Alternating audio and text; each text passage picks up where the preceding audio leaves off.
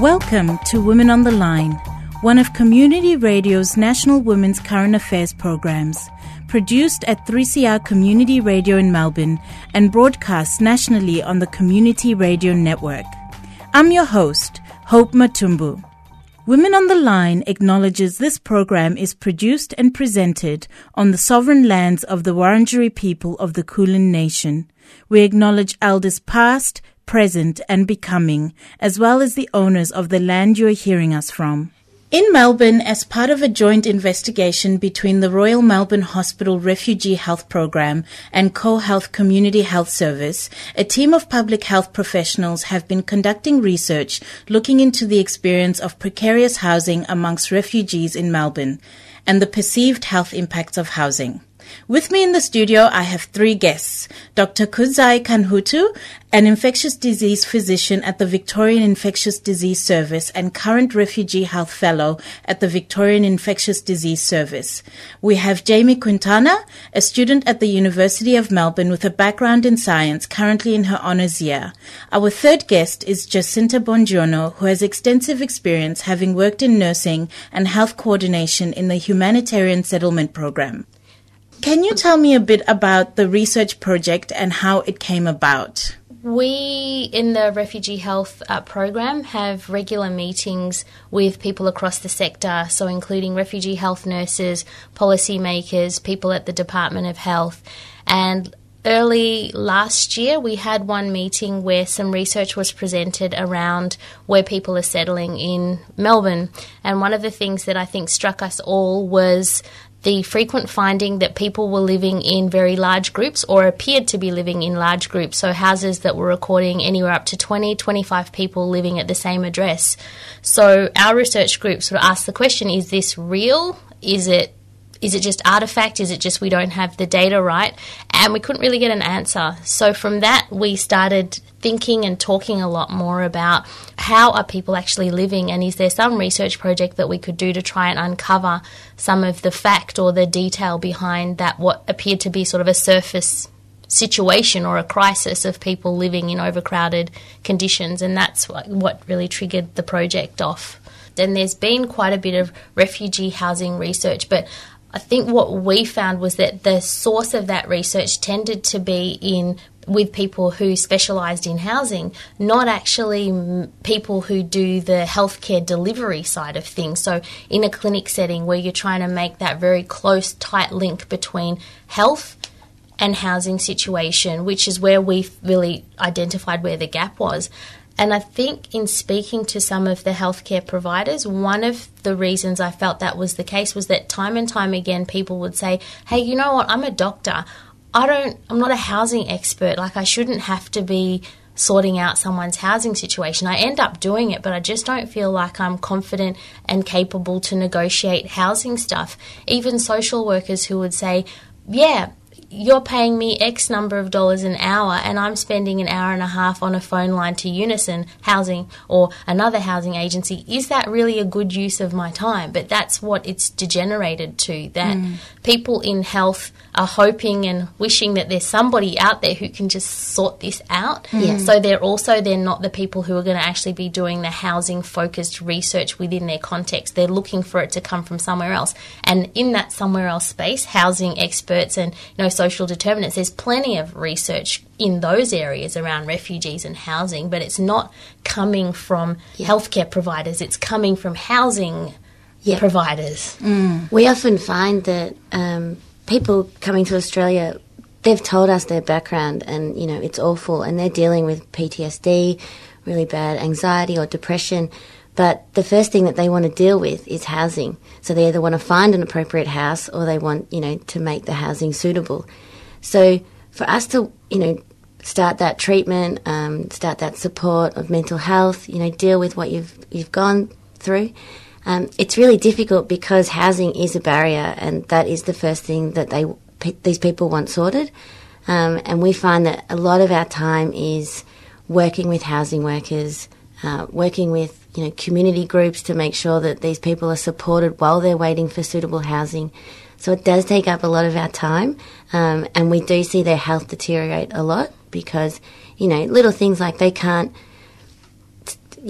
we want them to have primary health care with a GP, but if they're moving around, their GP is going to change as well. So they're not going to get that stable, appropriate medical care that they need unless we're sort of following them around and making sure that they're well supported while they're waiting, for suitable housing. So it is really difficult. And in terms of some of the definitions here, you were looking at precarious housing specifically, I guess. And precarious housing, by definition, is a bit different to homelessness. So can you talk more a little bit about why you decided to go down the field of precarious housing? I think in the first instance, a lot of the discussion that we have in healthcare tends to be at the extremes. We always think about park bench homelessness, people who don't have anywhere to live. But the reality of the housing situations that refugee families come into is that they're often not going to be at that extreme. There'll be other issues around their housing that constitute unacceptable or not optimal health environments. So what the precarious housing framework allowed us to do is to really dig deep and look at everything that's going on, not just asking, are you homeless today, which is a very hard end point, but asking things like, can you afford where you're living? Is the environment a good one? If you've got kids, do they have somewhere to play? Do you feel safe in your neighbourhood? So things around suitability. Is it close to shops and community where you can buy food that's, fits your cultural requirements or even just your appetite?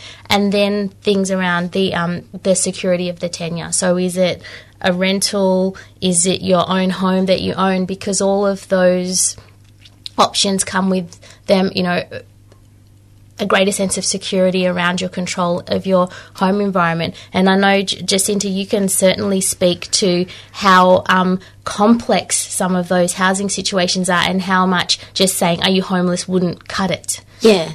I guess I work with a lot of people on a range of spectrums. So we might have a single-headed female family with 9 children, and they're expected to find housing and in a suitable rental house, all in the first month of arrival.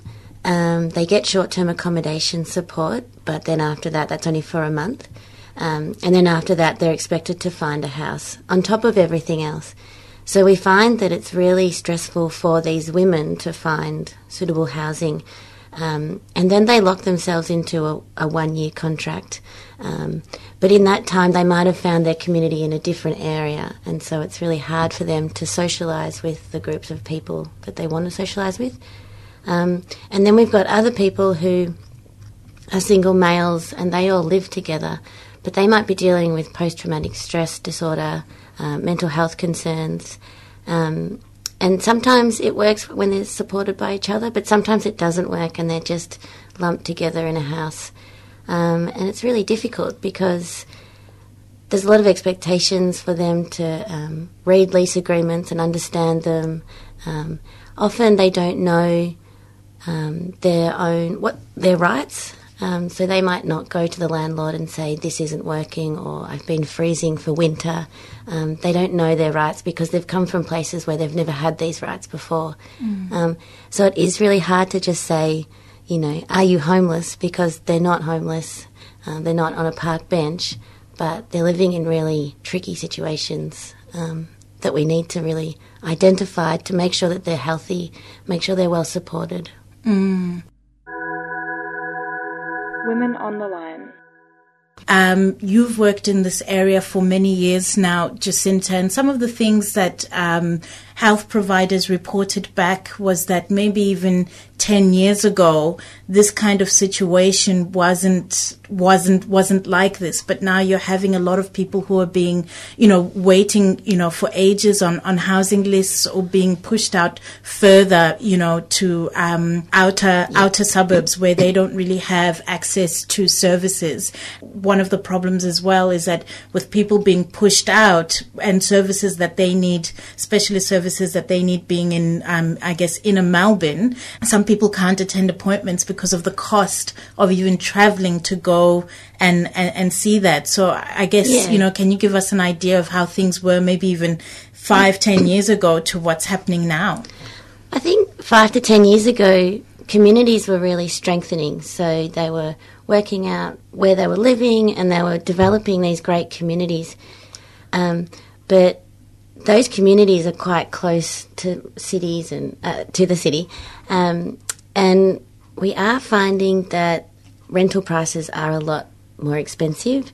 And where the community groups, the really strong community groups are, those rental prices are quite expensive. So people are going further out. Trying to educate people on transport takes time, and getting them to those appointments is quite stressful because they're quite far away.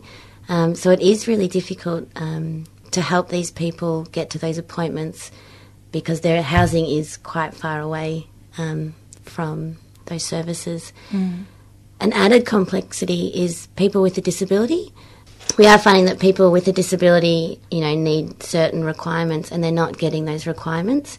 But houses that are suitable for these people are quite far away. And those services which they need are not in those areas. So it is really difficult for them to access healthcare services and support services, to access their communities because their houses are just too far away. In the context of our current political climate, the support services for, refugees, and wider society as well are dwindling in the areas of housing, health, social service support.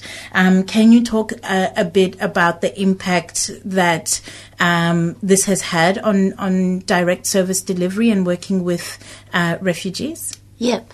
So we've got a lot of people seeking asylum, and their payments are now being reviewed, and their support services are now being reviewed.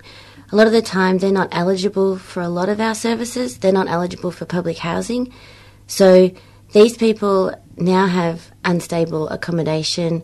I'm working with a lot of families that are going rent, month to month to access rent from pro bono, services. So that's unstable. Their mental health is declining, and on top of that, their housing is not stable. So the government is making it really difficult for them. We are seeing a lot of mental health problems because of the government and because of just their uncertain futures. Women's on the line. That was Women on the line. Women on the line.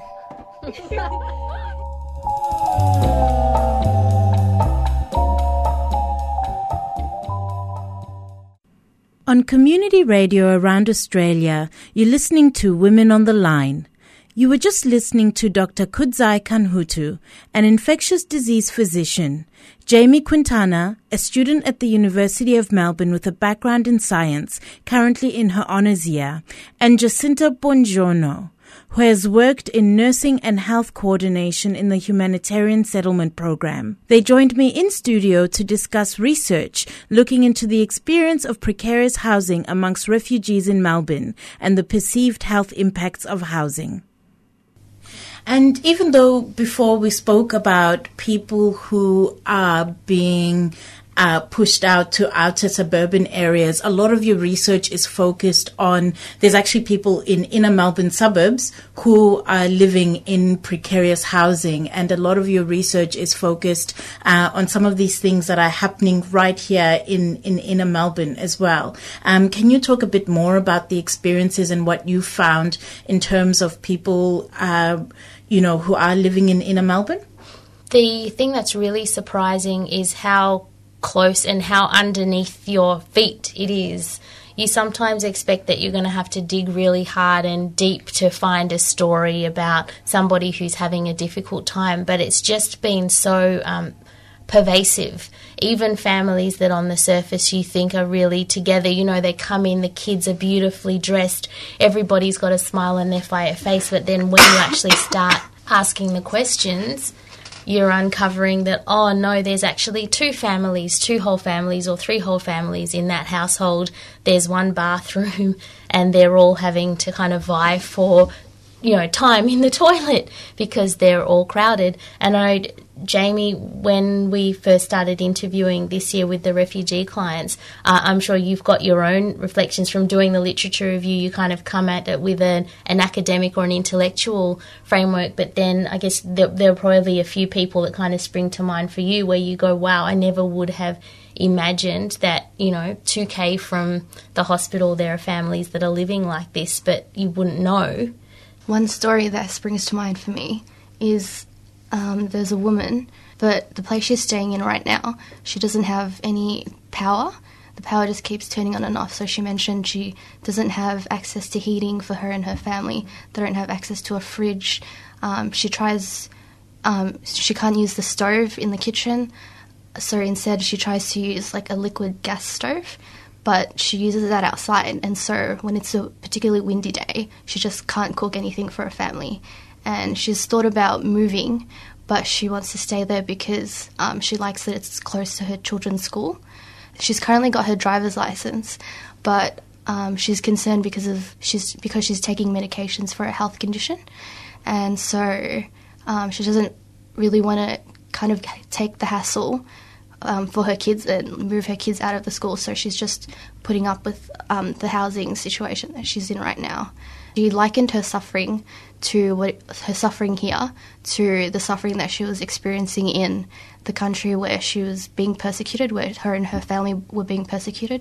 But I think something that really struck me was that despite the situation she was in, she was still really quick to mention how grateful she was for people that helped her. So I think that one of the challenges for people who are coming to the country as refugees is that there is a little bit of a narrative there around the grateful refugee, that you should just be grateful that you've come here and now you've got somewhere to live. And I think what that story points to is that, yes, she's really happy to be not having her house shelled or having mortar fire outside, but right now she can't cook a meal for her kids if it's too cold or too windy. But that tension of some things are really much, much better and I'm looking after my kids, they're happy at the school, but there are a lot of things that I think we shouldn't accept as a society, that it's good enough for you because it's a little bit better than, the war-torn country that you came from. But it also sometimes doesn't allow people to be completely honest about their circumstance because of that fear or embarrassment, or people will say, I'm just a picky, choosy refugee coming here and being fussy about my living circumstance, as opposed to, do we want to not aspire to a good minimum for everybody, even if they happen to be a refugee who came here from a much, much worse situation? We should just still aspire to and encourage people to aim for a really good quality of living so that she feels like she can go to the landlord and say, hey, the electricity doesn't work, the stove doesn't work. And what you were talking about, Jacinta, around empowerment and integration. Yeah, we do a lot of education with especially females. We have a lot of single females looking after their children by themselves. And we are doing a lot of education with these people, but we are finding that there's a range of literacy. So the levels of literacy are, some people have had education where they've come from, or they've never had education and they might not even know what Centrelink or a bank is. So giving these people the tools to be able to speak up and say, look, my house isn't great, I thought it was going to be a lot warmer, I thought it was going to be a bit easier, takes a lot of work. So we are doing a lot of that work with these people, and it takes time. We want to build rapport with them. We want them to know that there's trust, that if they say something, they're not going to lose their visa or whatever, and sometimes that is a fear. So we do want to, it does take time, but it is what you said, Kudzai, just that equality and having a minimum standard that is a great standard. Yeah. Women on the Line. Yeah, we see a range of levels of literacy and understanding. They come to Australia, it might be what they expected, it could be completely different. Just so important to know that these people are coming from such different backgrounds. They're not just a refugee that's, the same. They're so different. And so we want to support them in their different ways and, make sure that they understand and that they've got that level of understanding and education to be able to, get the appropriate housing they need. Yeah.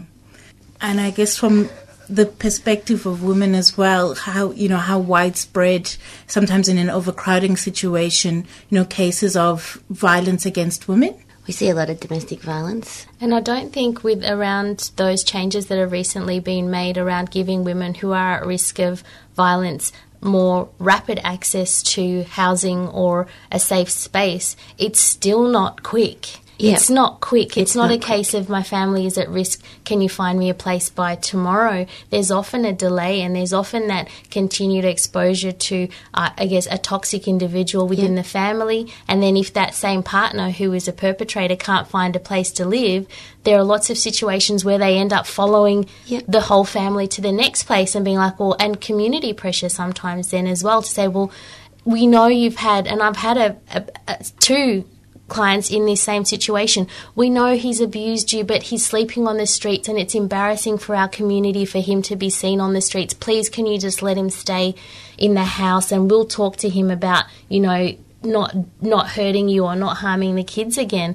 But again, it's fueled by the housing at the core of it, that people can't get safe homes and everybody be safely housed apart from each other. People end up having to live up and put up with being in houses with people that they actively detest or who are actively aggressive against them because nobody can find a safe space, and that's kind of the safest but worst possible situation that you could have everybody living in. And I guess if you turn it the other way, a lot of service providers and health professionals, really take that on board as well. They want these people out of those situations, and it takes a toll on them. So, they're waiting with the client. I mean, I know it's worse for the client, but it does take a toll on professionals knowing that, they're going home to a safe house, but these people that they're working with are not. And so it does take a toll on them as well. So I think this research is going to be fabulous if we can implement it and use it appropriately.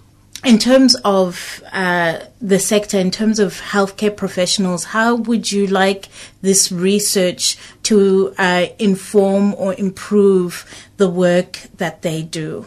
For me, I would like to see a more coordinated effort to address the diversity that there currently is in the refugee families that are coming, because I think Jacinta pointed out, if you've got a single family household of a female-led household with 9 kids, and often not all of those kids will be hers either. She's just somebody who's put their hand up to support a sister's kids or someone else's kids to bring them to safety, that the sort of resource or the sort of care package that you're going to have to develop for that person is very different from a 20-year-old Afghan refugee who's, had just almost finished their degree when they left their country.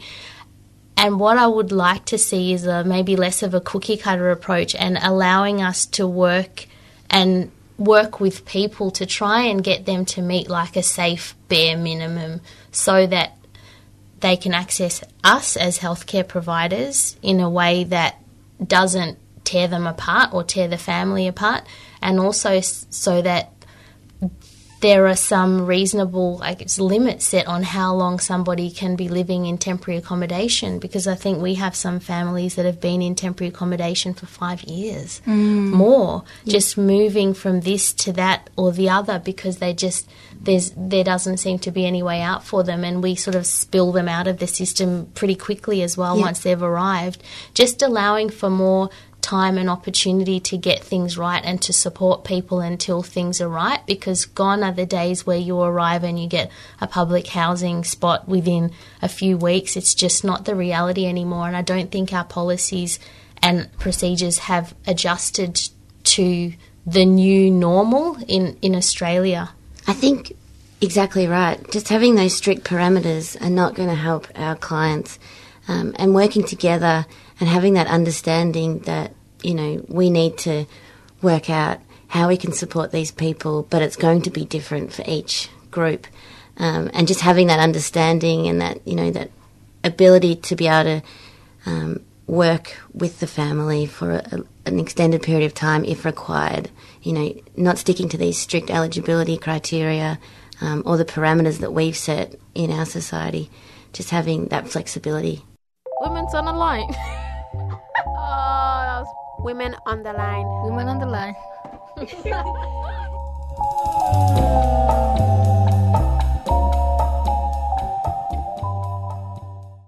We've come to the end of my conversation with Dr. Kudzai Kanhutu, an infectious disease physician, Jamie Quintana, a student at the University of Melbourne with a background in science, currently in her honours year, and Jacinta Bongiorno, who has worked in nursing and health coordination in the Humanitarian Settlement Program. They joined me in studio to discuss research looking into the experience of precarious housing amongst refugees in Melbourne and the perceived health impacts of housing. And that's all for Women on the Line today. Women on the Line is a community radio national women's current affairs program. It's produced and presented by a range of women broadcasters from 3CR in Melbourne and broadcast across Australia on the Community Radio Network. We greatly appreciate financial support from the Community Broadcasting Foundation.